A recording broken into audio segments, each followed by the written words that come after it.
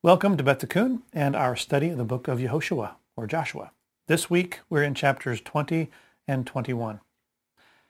Now that the land is portioned out, the cities that will go to the Levites are designated. First among them are the Arei HaMiklat, the cities of refuge. 3 of the 6 cities had been established under Moses' leadership, and the last 3 are established here by Joshua. The cities of refuge were the places to which the unintentional killer could flee to find refuge from the Goel Hadam, the blood redeemer, and where he remained until he or the high priest died. They were Levitical cities where the Torah was constantly taught, and their establishment was a prerequisite for maintaining brotherhood or connectedness among the tribal territories. Spiritually, the cities of refuge represent the places that the deformed or kalat, unintentional killer parts of ourselves must be placed and brought under control until we die. They are the places in ourselves most influenced by Torah. So let's read chapter 20 together, and then I'll share some thoughts. Joshua chapter 20. Verse 1. Then Adonai spoke to Joshua, saying. So let's pause right there, right out the gate. Here is the first time in Joshua it is said that Adonai spoke to Joshua. Vayomer, Vaydeber Adonai. This is something that was used in reference to God speaking to Moses in the Torah, but it has not yet been used when God is communicating with Joshua. Every other time before this, it said that God said to Joshua, Vayomer Adonai. So here it's using much stronger language akin to what is used in the Torah. So this is to indicate that what God is about to speak is very important and should be taken seriously. Okay, so then Adonai spoke to Joshua, saying, Speak to Bnei Israel, saying, Designate your cities of refuge, about which I spoke to you through Moses. Again, this is referring back to in Deuteronomy, where Moses establishes the 3 cities of refuge on the other side of the Jordan. But that the cities of refuge are talked about there. Verse 3. So the manslayer who kills any person by mistake and without premeditation may flee there. They will be your refuge from the avenger of blood, or the blood redeemer.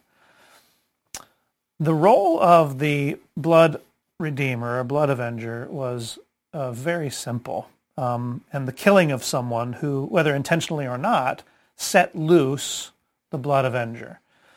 If we look back to Genesis chapter 9, verse 6, it says, Who sheds a man's blood, by a man his blood shall be shed, for in the image of God Elonai made he man. The manslayer needed somewhere to go to halt his bloodshed until a trial could be arranged. In other words, the blood avenger, or the blood redeemer, is ready to kill. But the circumstances around the incident may be complicated, or not what the blood avenger perceives. And some distance needs to be put between the 2 parties. Okay. Verse 4. When one flees to one of those cities, he must stand at the entrance of the gate of the city and state his case in the hearing of the elders of that city. Then they are to take him into their city and give him a place to live among them. Now, if the blood avenger pursues him, then they will not hand the manslayer over to him, since he killed his neighbor without premeditation and did not hate him beforehand. The elders, of course, sit at the city gate, which is why you see this in verse 4, going to the gate of the city and standing before the elders. And the elders can make the call here whether they believe he acted without premeditation or hatred. They hear his case and say, okay, you can come in. If not, then you can't. But they didn't have to, they weren't required to allow him in without question. If they accept him, he can enter and he will be protected from the Goel Hadam, the blood redeemer. Moving on to verse 6. So he will stay in that city until he can stand trial before the congregation, until the death of the Kohen Gadol in those days. Then the manslayer may return to his own city and to his own house, to the city from which he fled. This verse confused me a little. And so I had to do a little bit of digging because I wasn't sure which city was being talked about, where the trial was to be taking place, what it meant why the death of the Kohen Gadol was even relevant here. So let me share something that I found from the ancient rabbis. And they state this. And this, I believe, is, I'm not sure if this is Rashi or Ibn Ezra. Anyway, if an individual committed a murder, he would quickly flee to a city designated as a city of refuge.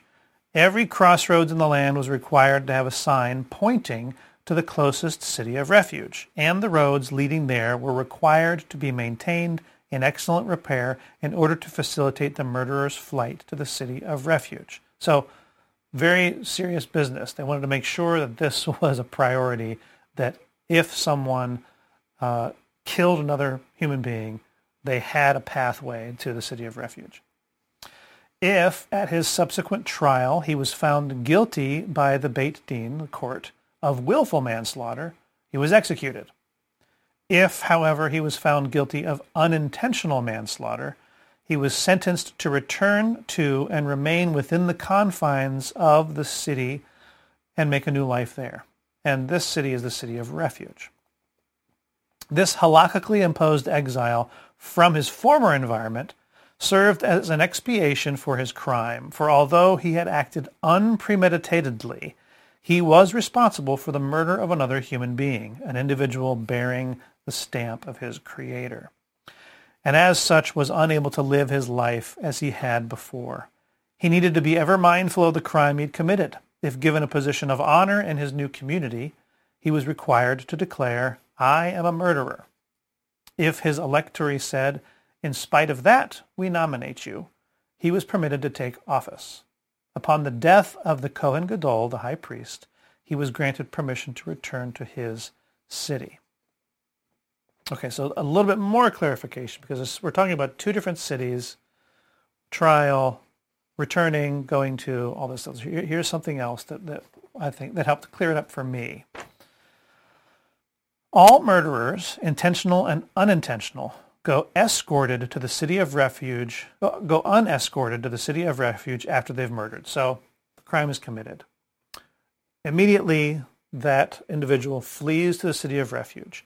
A way has been made, the path is clear, signs clearly indicate where to go. And this individual goes there, stands at the city gate, makes his case to the elders, and they let him in and protect him from the Goel Hadam, the blood redeemer, who has been activated, you can say, and is seeking this person out, and doesn't care whether or not it's intentional or unintentional. Death has come to their house, their family, or whatever, and they're going to go after the perpetrator. So they're in this city. The court of the city in which the incident occurred, so this is the city that the person fled from, summons the murderer to trial. So he's taken out of the city of refuge, is taken and goes back to the city where the incident occurred for his trial. If he's found guilty of the type of unintentional murder whose punishment is banishment to a city of refuge, he's then escorted by two pious scholars to the city of refuge. Their function is to inform the avenger of blood that the murderer is undeserving of their revenge because he committed the crime by accident. Okay, so crime is committed.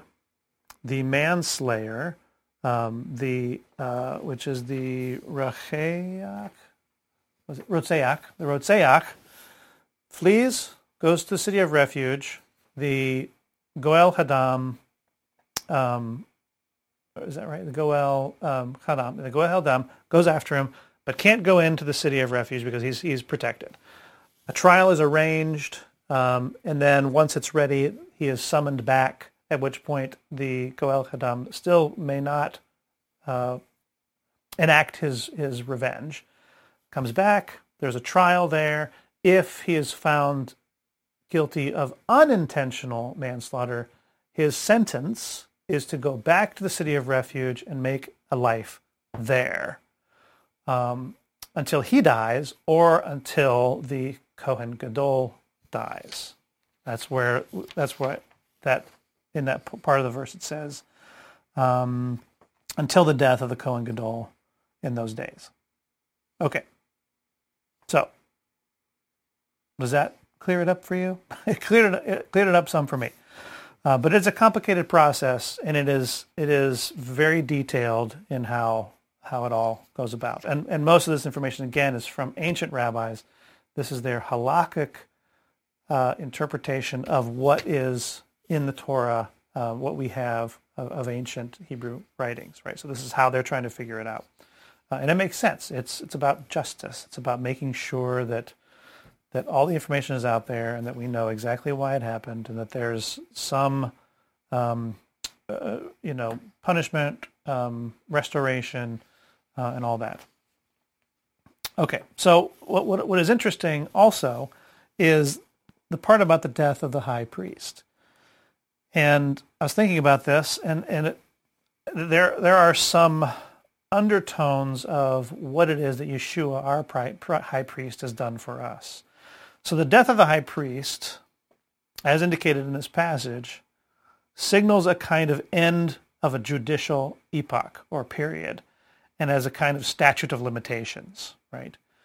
There's a reflection here of Yeshua, whose death resulted in our forgiveness, right? So something to chew on there. I'm not going to go too much deeper into that because there may not be real clear connections, but I think that there's something to be said about that. So the manslayer, someone who is guilty of unintentional manslaughter, goes to this city. He's living a new life, and then when the Kohen Gadol, who presided or who had a tenure during his sentencing, when he dies, that person can now return to his city and not fear being slain by the family member or the appointed Goel Hadam who was sent to kill him.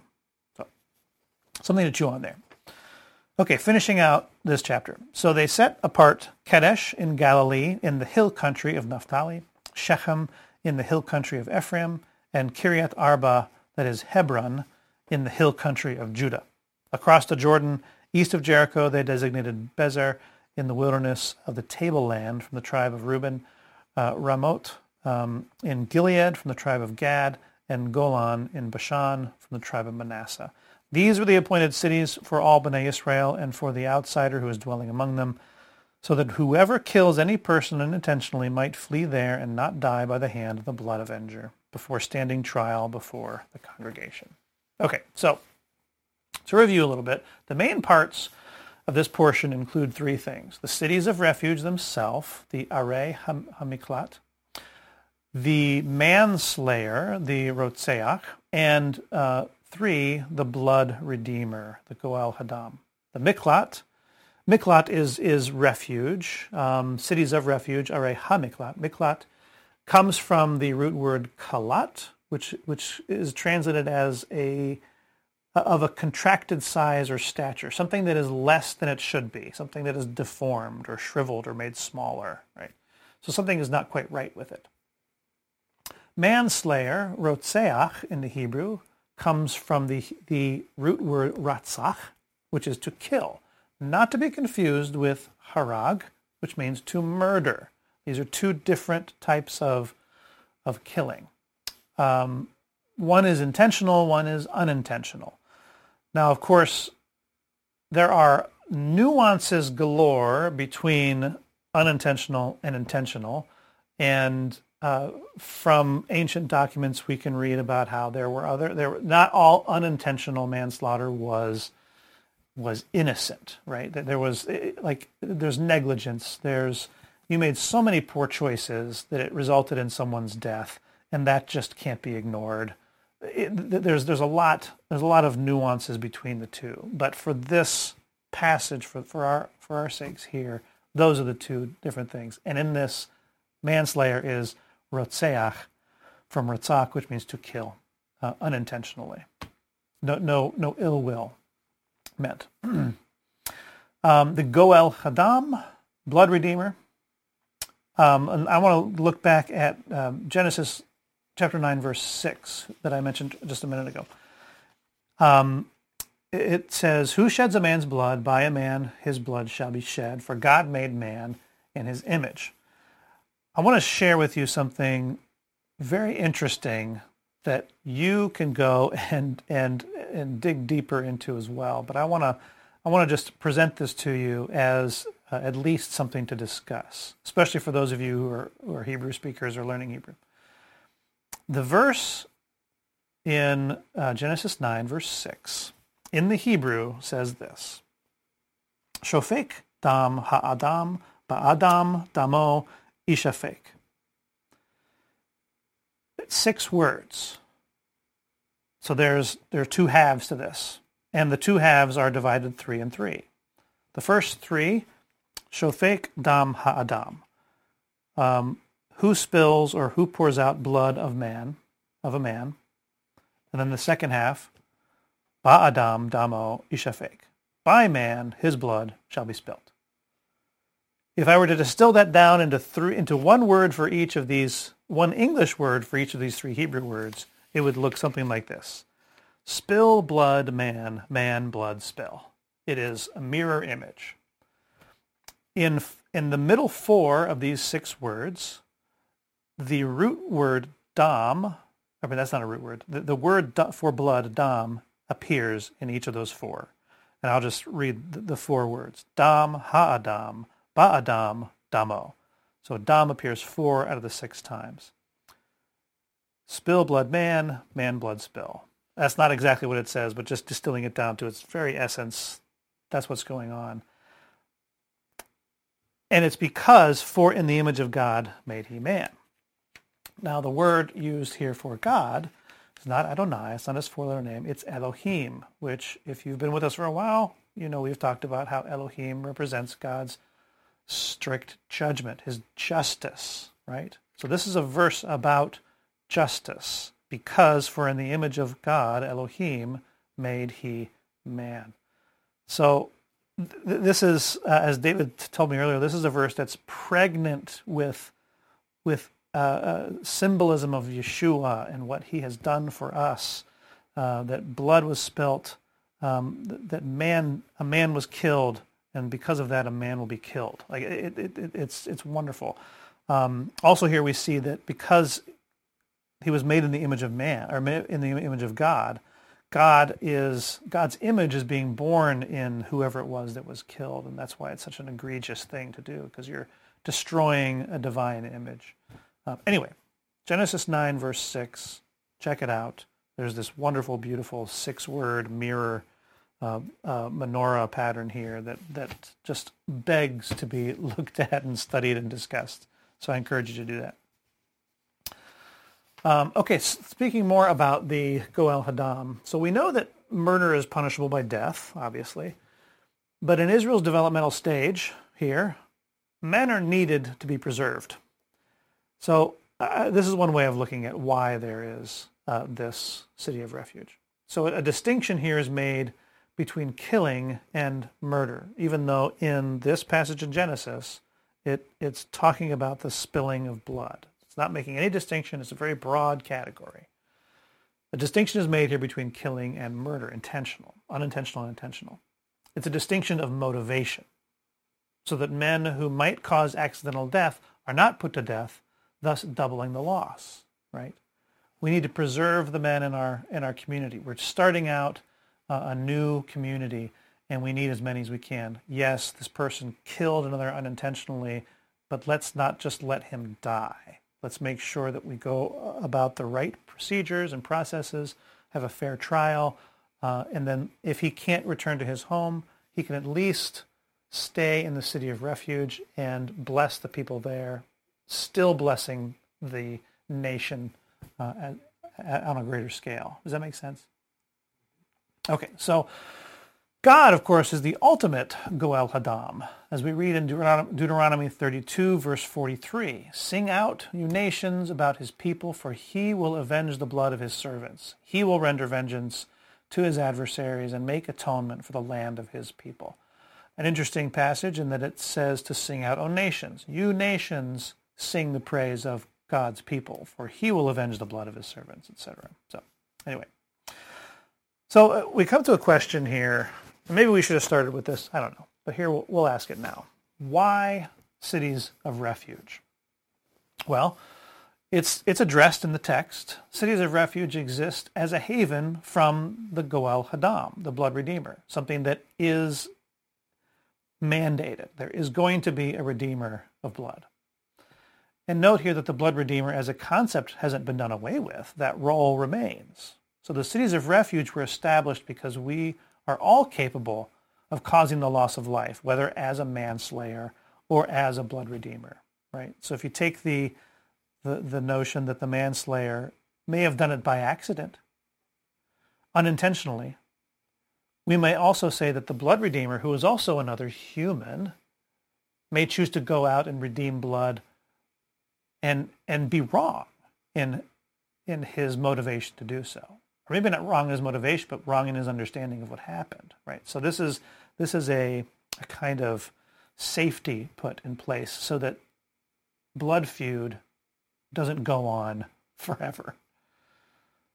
As Rabbi Hirsch puts it, as the first act of state, so to speak, there was a declaration that the indifference to the loss of innocent human life would not be tolerated for one moment in Eretz Yisrael, for it would be tantamount to open denial of the principle that man was created in God's likeness. Let me read that again. As the first act of state, this was a declaration that the indifference to the loss of innocent human life would not be tolerated for one moment in Eretz Yisrael, the land of Israel, for it would be tantamount to open denial of the principle that man was created in God's likeness. If this principle were denied, there would be no justification for the state, for Eretz Yisrael was only given to the Jewish people on the condition that they uphold the Torah, not deny any of its fundamentals. And while the practice of the Goel Hadam, the blood redeemer, was a widespread practice in the ancient Near East, a priority is placed here on breaking the cycle of violence that will result from it, preserving as many of the best men as possible who might have otherwise died in a blood feud, was essential in assuring the success of Eretz Yisrael. Cities of refuge were established because God knew that his people would mess up, not just mess up, but mess up in a big way, killing another image bearer of God. These also answer the question, when does a blood feud end? It ends here with justice, right? I could accidentally put to death someone in David's family. I would flee. And then he's like, well, you put someone to death in my family, I'm the blood redeemer, so I'm going to go and I'm going to put you to death. Then someone in my family said, well, he put someone in my family to death, so I'm going to go and kill. I mean, it would be unending until all the families and nations were wiped out. So there had to be an end point, and this was it. Again, thinking spiritually about this, the cities of refuge represent the places that the deformed, the kalat, unintentional killer parts of ourselves must be placed and brought under control until we die. If the land of Israel represents our soul, then that's what the cities of refuge are picturing for us.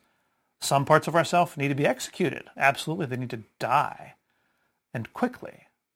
But the parts of ourselves that unintentionally kill either ourselves or others must be put under control and must be placed somewhere where they'll be most exposed to Torah, which in the land were these cities of refuge, these Levitical cities. So ask yourself, what are the things in your heart and mind that need to be brought under control so that they do not continue to unintentionally kill? And what are the cities of refuge for you? Well, I made another resource this week, taking an old teaching from Grant's and turning it into something you can print out and keep in your Joshua section of your Bible. And since my iPad isn't working this week, I can't show it to you on the screen, but there should be a link below to download it quickly, so you can do that. But just to give you a real quick overview, I'll use my phone here, but you can't see it. It maps out where the cities are on the map of the land of Israel, both on the east and west side of the Jordan. And then we have the menorah pattern that Grant detailed out many years ago, going through the names of these places and showing that basically, if you walk in a way that is pleasing to the world, you will lose face with God. But if you walk in a way that is pleasing to God, you will lose face with the world. And you have to pick one. And these city names form a menorah pattern that's quite insightful and beautiful, I think. So I hope this has been insightful to you and helpful in your understanding of the book of Joshua. We'll end it here for this week. Next week, we'll close out our study of Joshua as we look through the last three chapters 22 through 24. So until next week, may God bless you, and may he make us into the kind of people who know when we've done wrong and who swiftly bring the parts of our souls that cause ourselves and others harm into the city of refuge, where it may be contained and exposed to the word of God. Shalom.